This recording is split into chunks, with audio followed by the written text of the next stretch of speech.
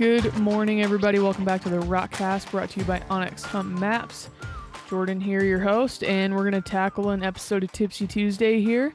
It's technically October 6th, which is a Wednesday, but getting to this thing as fast as I can with season going on and whatever, it can get kind of crazy. So anyways, going to go through another episode of Tipsy Tuesday. It is October 6th. Rifle elk tags and some deer tags, I think, have been opening throughout the West. Tags here in Idaho open on the 10th, so trying to get ready for that. We're going to rock up and hopefully get to do some scouting over the weekend before it opens on Sunday. So I think it's very important that everybody is right exactly where they want to be at first light on opening morning, and be very patient and just trust what you found in the summertime for scouting or earlier season and wait them out, because it's just a tough time of year to hunt mule deer. And I pulled up some articles and some videos just to help you with that we'll talk about a little later. First of all, the photo contests are going on the Rockslide forums. So we haven't really talked about the forums in a while. Hopefully by now you've at least checked the forums out on Rockslide. You should just go sign up. They're free, an absolute killer resource. And if you want to know about anything, you hop on there, even news stuff. I was recently on the Meteor podcast, and it took that thing after being released about 2 hours, and people had posted about it really before I even knew that it was up. So that's kind of interesting. But the Rockslide forums are awesome. There's so much information. There's so many people on there that are a wealth of information. And then, of course, the writers and things that are doing gear reviews. If you have a gear review, a gear question, you can go on there and you can probably find somebody that's used it and see what they think about it. So the Rockslide forums are a phenomenal resource. And if you haven't at least checked it out, you should go and you should sign up. It's free.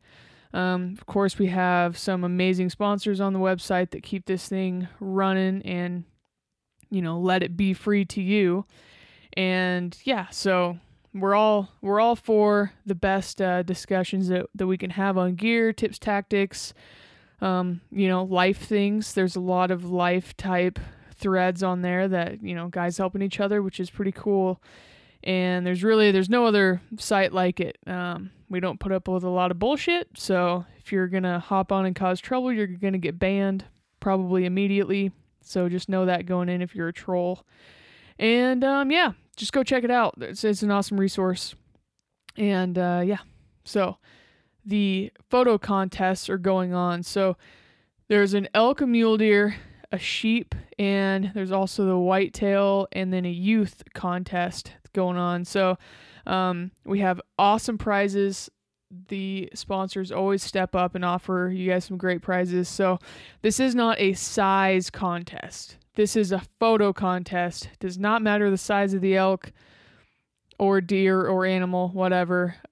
If it comes down to it, I think that does weigh in if there's a tie, but they are open to public voting. So later on, after the seasons are commenced, you guys, if you're a forum member, will actually get to vote on the photo. So it's not just us choosing our buddies. It's you guys choosing the best photo. So first up for the elk contest, Kifaru has sponsored this for a long time, and they are offering a $750 credit to their store for first place. Then Iron Will Broadheads and Knives coming in. You can choose either of their knives for second place. The mule deer is sponsored by Cryptek with another $750 credit to their store, and for second place you get a copy of Robbie Denning's Hunting Big Mule Deer book. I think it's signed by him also. And hashtag legend. And then the best photo or sheep photo is sponsored by Stone Glacier. For first place, you get a KY 5900 with X-Curve frame. And then for second place, they're going to offer up a Skyscraper 2-person tent. And we did a review on that. Robbie and Josh Boyd did a review on that on this podcast quite a while back. Then next up is the whitetail contest. That is sponsored by First Light and has been for the last few years. They're going to offer up their new Catalyst whitetail bibs and jacket combo for first place. So check that out. And then last but certainly not least, the youth contest. This is very cool. There's a company called Western Edge Gear, and they have a little elk, they call it the elk horn package. For kids, so it's basically a backpack for kids, and it's cool. They've got it on. They have a picture of it on a little kid, on the contest thread there. So go check that out. So again, go check that out. Check the forums. Just it's free if you are not a member. Also, you obviously can't get on and comment, but it is an open thread, so you don't have to have. You can be a lurker if you want to. But go on there and check it out. Anyways, latest episodes we've come out with backpacking stoves with Mike Cargan. And then I talked with my buddy Mike Hearn, talked to him a little bit about elk hunting, ran some questions by him that I had, that some situations I went into this September. Talked to him about that a little bit. We talked about some calling strategies that he's used and whatnot. So go give that a listen. And so some more Rockslide articles. Like I said before, with the October mule deer season's coming up, thought I'd throw in a few articles that are really throwbacks that'll help you with the mule deer scene, if you will. So, top 10 glassing mistakes. Robbie wrote that article, I think back in like 2012. He just talks about glassing and, mistakes that maybe he's made and then people often make. You can just pick up a couple of tips there to apply to your scene this October. And then Jim Carr wrote an article a while back as well called What It Takes to Be a Successful Hunter. He just runs through some things there that is kind of like the same thing. A lot of it is mindset and how you hunt and being smart. So go check that out. And then we are a gear podcast. So last year, we compiled a bunch of the writers' gear picks, like top 3 gear picks, and put them all into one article. So you can check that out. It's called the 2020 Rockstaff Top Gear Picks. And I thought I'd throw in for new products that I have been trying. I recently got, I think I've talked about it before, so I don't want to beat it too much, but the Petzl Actic Core headlamp. I've been a Black Diamond user for a long time. Black Diamonds are still great lights, but as far as just how the brightness and battery life has performed, I wanted to try this Petzl Actic Core. It's a rechargeable headlamp. I've been really gun shy of rechargeable headlamps since I tried one, and it just would not keep a charge. It wasn't very bright. That was an old version of the Black Diamond Revolt. I'm sure that the newer ones are better, but I've always been gun shy of it. One thing I really like about that Petzl Actic is the battery itself has a little mini USB charger on it, a micro USB. So that's how you charge it. You don't actually charge it through the headlamp. You charge it directly into the battery. And then you can take that battery out and you can put regular batteries in it if you were in a pinch. You can also buy extra rechargeable batteries. So you can, I think I'm going to get an extra one. So then I have 2.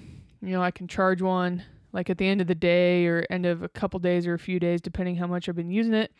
I can just put the old battery on a charger, slap a new battery in, and then I don't have to remember to try to unplug it out of the, off of the charger the next morning type of deal. I think that that's going to be a good system, and it is bright. There are 3 settings, and the first one's pretty dang dim for around camp in the tent. That was nice. I would say the second setting is about average for a lot of headlamps, and then they have a super bright setting, and it is real bright. So that's mine.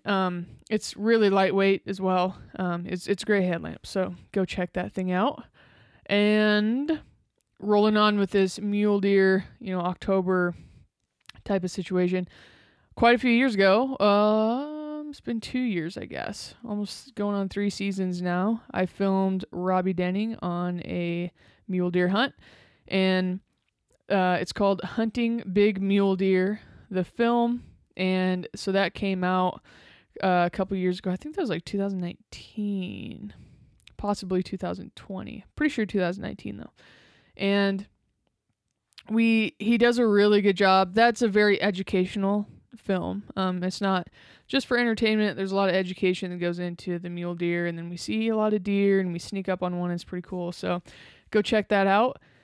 And all right, on to hot news. So out of the Durango Herald there in Colorado, there was a family that went on a trip and ended up, they tried to call in the search and rescue because they had a 11-month-old kid with them, and they saw a couple mountain lions sleeking through the trees and got pretty upset about it, thought the mountain lions were stalking them. So they called in search and rescue. Search and rescue is going to take a couple hours to get there, so they actually called in a Flight for Life helicopter so they could get there faster because the family was panicking, it sounds like. So, yeah, that was north of Durango there. So they just flew in and got them out. And then over on Go Hunt, this is an interesting article. Typically, I would not talk about something like this, honestly. But I just thought that this was a little bit interesting. So in Iowa, there's a guy. They released his name in here. His last name is Fritzler. He owns an outfitting business, Northeast Iowa Outfitters. The article isn't really that in depth, but sounds like he was sentenced to federal prison after pleading guilty to one count of conspiracy after conducting illegal hunts in 2015-2016. So the article goes on to say he owns this outfitting business, Northeast Iowa Outfitters. It's in northeastern Iowa, as you can imagine. And it's, from what I understand, it's a draw area. So you have to put in for the license and draw. It's not over the counter. And it sounds like what he was doing was he was charging hunters, the guiding fee, the outfitting fee, which was $34.50. Plus, it says he was charging an additional $50 for illegal licenses for a 5-day hunt. So what I imagine he was doing was he was basically making fake permits. So you didn't actually have to put in for a draw. You could just get a license, I guess. Like I said, doesn't go into super depth, but I thought it was noteworthy because federal prison was in there. So basically what he did was he conducted an illegal hunt with 2 undercover law enforcement officers from Florida. And that's where he says he charged them $34.50 plus an additional $50 for illegal licenses for a 5-day hunt. And he also recruited others to apply for and receive Iowa hunting licenses and tags. So I think he was trying to get them fake tags. So yeah, it says in 2015, he offered his services to 2 non-resident hunters from Louisiana as well. One of the hunters shot a double drop tine buck, but wounded the deer in its backside, leaving it for another season. The next season, the hunters did not obtain non-resident licenses for deer, or for the deer, now dubbed the monster buck. And instead, he accepted the $34.50 for guiding and outfitting their illegal hunts for the following season. And he also told them to tell people that they were hunting a public area in Wisconsin and not in Iowa. And the 2 Louisiana hunters told investigators that he urged them to stick to their story as the investigation continued. So he was sentenced to 2 months of imprisonment and 2 months of home detention and fined $5,000. And he must also serve 1 year term of supervised release upon completion of his prison term. So interesting deal there. Not often, typically they get fined and whatnot, but it's not often that it's a federal prison situation. So that is something interesting going on in Iowa. So, onto the hot minute. I haven't done questions for a while, so I opened it up to the Instagram, both on my personal one and then on the Rockcast Instagram, which you should go follow if you haven't already. I trying to be more interactive on there. So, anyways, this is the first one. Post summer pattern, but pre-rut mule deer tactics, which is going on. I mean, right now, October. October can be a tough time because they have stripped their velvet. They're probably not in bachelor groups anymore, at least the bigger ones, and they like the timber, and they don't really need to get up and roam around during the day. They're getting a heck of a lot smarter. So, in my opinion, and from what I've seen and just, learning from Robbie, honestly, is that the summer scouting or just the preseason scouting is really important at that point, and to trust what you found. So, for example, that YouTube video that I just talked about that I filmed with Robbie, he found a buck. I believe it was like the 27th of August or something like that. He saw the deer for probably, 20 seconds, 30 seconds, got a good look with his eyes, didn't quite get him on camera. But he hunted that deer for like a week during archery season. We hunted him for like a week during the rifle season. And then Robbie went back for, I think, like another week or so.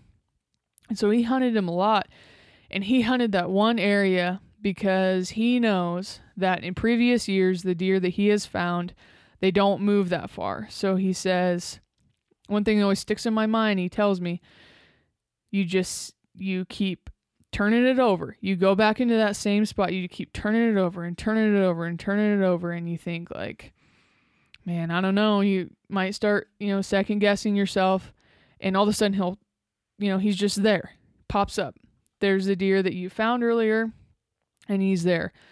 I had a situation back in, I think that was 2017, where I had found a deer in the archery, or in the summer season. Ended up, couldn't find him pretty much all of August. Wasn't able to get in there in September, but it did cross my mind to go to a different area because I haven't seen him for so long. And, Robbie said, where else are you going to go? You know that you saw that deer there. So I went back mid-September, just kept, turned it over. That ended up being a pretty short hunt just because that's all the time that I had. But I found him and I killed him.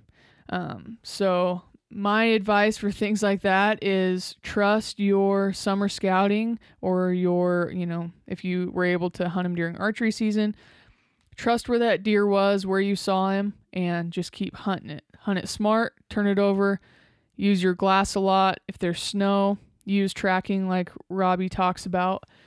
And yeah, that my biggest tactic there is just wait them out, pretty much. Keep turning it over. If you haven't been in the area to scout, being there being at a glassing point at first light and knowing exactly where you want to look into, whether it be just from, looking at your maps, or whether you've been in the area before, know exactly where you want to be in the morning, be there before it gets daylight, be comfortable behind the glass as it gets light. And then also, I think, take it to the end of the day as well. Glass until absolute last light, because that's when those deer are going to be moving. It's like the first tiny little bit of sunlight. They're probably already moving from their feeding to their bed. And then also realize it is later in the season, that high country grass is probably burnt off. So they're not going to be at the very tippy top where you may have seen them in the summer. Look down more in the timber and just look for deer sign. And that's pretty much all I got, because that's pretty much all I'm going to do. I ended up finding a buck. We found a buck in archery season. Saw him one evening, tried to hunt him the next day, couldn't find him. And that's exactly where we're going back to on the 10th. I know exactly the glassing knob that we're going to be on, and we're going to be there before first light, and we're going to try to turn him up. So that's pretty much what I've got on that one. Okay, next question. This is from Tyler B4613. He asks, do you ever take trophy photos solo, and how do you do it? So I always carry a camera with me. That's kind of my job. So I do have a pretty like professional grade high-end camera. But point and shoots, one point and shoot that I would really recommend is a Canon G9X Mark II. I would really recommend you go to scopecam.com. I think it's Scopecam Adapter or scopecam.com or something like that. Google it. And they will let you purchase that camera on their website, and then that will come with an adapter that you can put on your spotting scope or on your binoculars to digiscope off of. Love that setup. And then it's also just a great camera for photos. It's a point and shoot, fits in your pocket, small. I'm big fan of that. Also your phone. So things there. I always have a tripod with me, so I try to put things on a tripod. It makes it a lot easier to try to frame up what you're going to be, the pictures that you're trying to take. I've used backpacks. I've used stumps to set the camera on, and sometimes it's a little bit rigged, but it works. So the 10-second timer on your camera is a good way to do that for the most high-end pictures. Having it like on the picture setting and not the camera that's looking at you like to take a selfie. Do it the camera that's made to take better pictures, that's pointing the other, out of your camera. If that makes any sense. 10-second timer on that is good.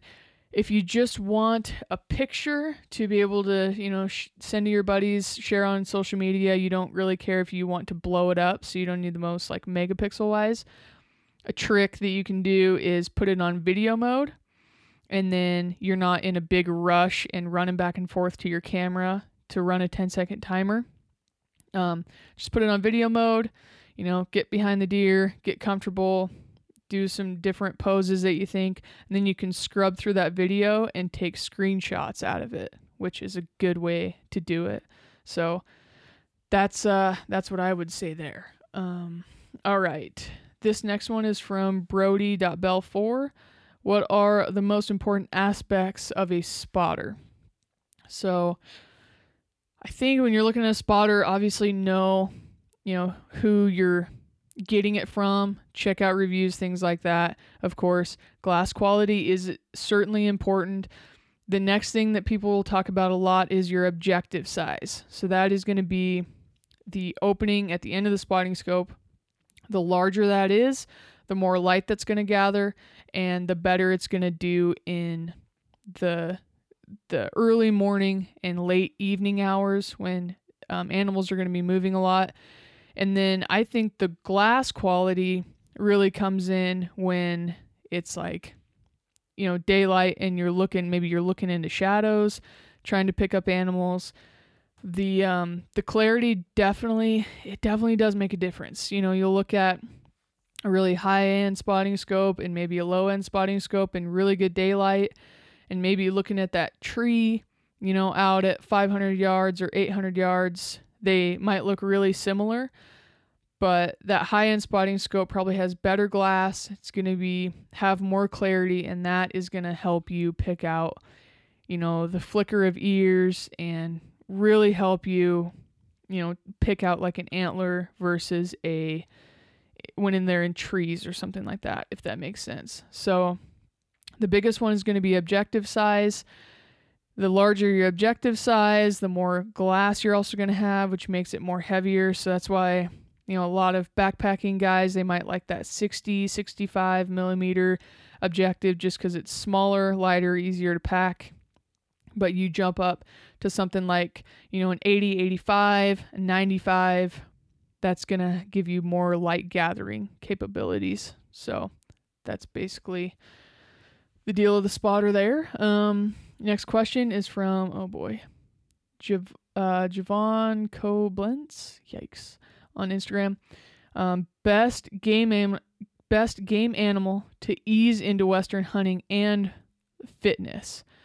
On the fitness portion, I'm not really sure how to answer that to start with, but I think something that you can pack out by yourself or something that will give you a pack out experience without being overwhelming. So like a deer, probably deer or an antelope. Antelope typically isn't going to take that much fitness. Mule deer might take a little bit more depending on the country that you're getting in. My advice, honestly, would be maybe that first year, do like a road type camp and do day hunts. That will let you move areas a little bit quicker, and it'll be a little bit more comfortable of a camp for you to kind of ease into it. I get questions quite a bit of like, hey, I'm going on, my first mountain hunt. It's going to be a 10-day backpack hunt in for elk. And that sounds awful to me. I would, even for deer, that still kind of sounds awful if it's just your first trip. That really limits you to the area that you can be in, and especially for the first trip, just the pack in is going to be quite a monster. And so I would just recommend that. Okay, now, yeah, and fitness wise, I mean, I don't really know. Work on your lungs, work on hiking with a backpack on. That's going to help quite a bit. That's basically what I've got for that question. Next question is a gear-specific question from Me Cannon. Model of Kifaru pack, best for packing meat and optics. I just used that Striker XL to hunt elk with, and then we also packed an elk out, and that was with it, and it was great. Being able to access that load shelf really easily, and that was a Nebraska bull, so that was definitely like a base camp type situation where it's just day hunting. I love that system. Next question from Womby52. Scouting while the season is already going. I suppose that kind of depends, like, if you have a tag in your pocket or not, or if this is just a straight up scouting trip. I would definitely consider just driving the roads, seeing where other people are camped, seeing if they have animals down. Jim Carr talks about this as well. Like, even when you get an animal on the ground, if you don't have to go home right away, could really serve you well to just drive around, look at other camps, see what other people have, talk to some folks. That way they might be a little bit more willing to share some information with you if they're on the high, if they just got the deer and whatnot, or elk or whatever it is. If you have a tag in your pocket and you're scouting, I mean, I would go at it from, I don't even know, maybe covering more country if you haven't been able to get in the area and this is kind of a scouting trip for you while season is going on. Look at a little bit bigger picture and not such a small one. Start from the bigger picture, work in type of a deal. That one's tough. Next question is a gear question as well from Kenneth Thrall. Best tent for a solo hunter under $500. Look at like that Stone Glacier tent, some of the QEU tents, the Hilleberg tents. They don't really get underneath that $500 mark, but I think a couple of them do, some of those little solo tents. Another option to look at is the floorless options. There's some from Seek Outside. There's some from Kifaru. The reason I really like those floorless shelters, especially if you're in the high country, if you're going to be somewhere where there's snakes and scorpions and such, I would not do a floorless tent. But a big benefit of the floorless is early season you can have a lightweight option, and you can even put what they call a nest that basically makes it a floored option. But then during the later season you can get a stove, and you can look at that. So that's what I would say. Check out some of the Kifaru, Seek Outside. Some of the Big Agnes tents are good. I actually did a podcast with Trail from Go Hunt. We talked about tents and shelters a little bit. You refer to that podcast. It's a great one, and that should get you on the right track. And then the last question from Haley. Says affordable late season quiet pants. I've been a giant fan of the Catalyst pants from First Light. They do have the new Foundry version of those. They're going to be a little bit louder though, just because they have a reinforced seat and knees, but they do have knee pads. The entire side, they have hip vents. It's a 2-way zipper, but it actually goes all the way to the bottom of the pant. But just the original Catalyst pants, I'm a really big fan of those for a quiet pant for the late season. So I would give those a check. Last question I got from a couple of people. I know I mentioned it a little bit earlier, and I don't want to pimp myself out too much, but I was this week just on the Meat Eater podcast. We basically talked about, there's all kinds of things that they talked about in that episode.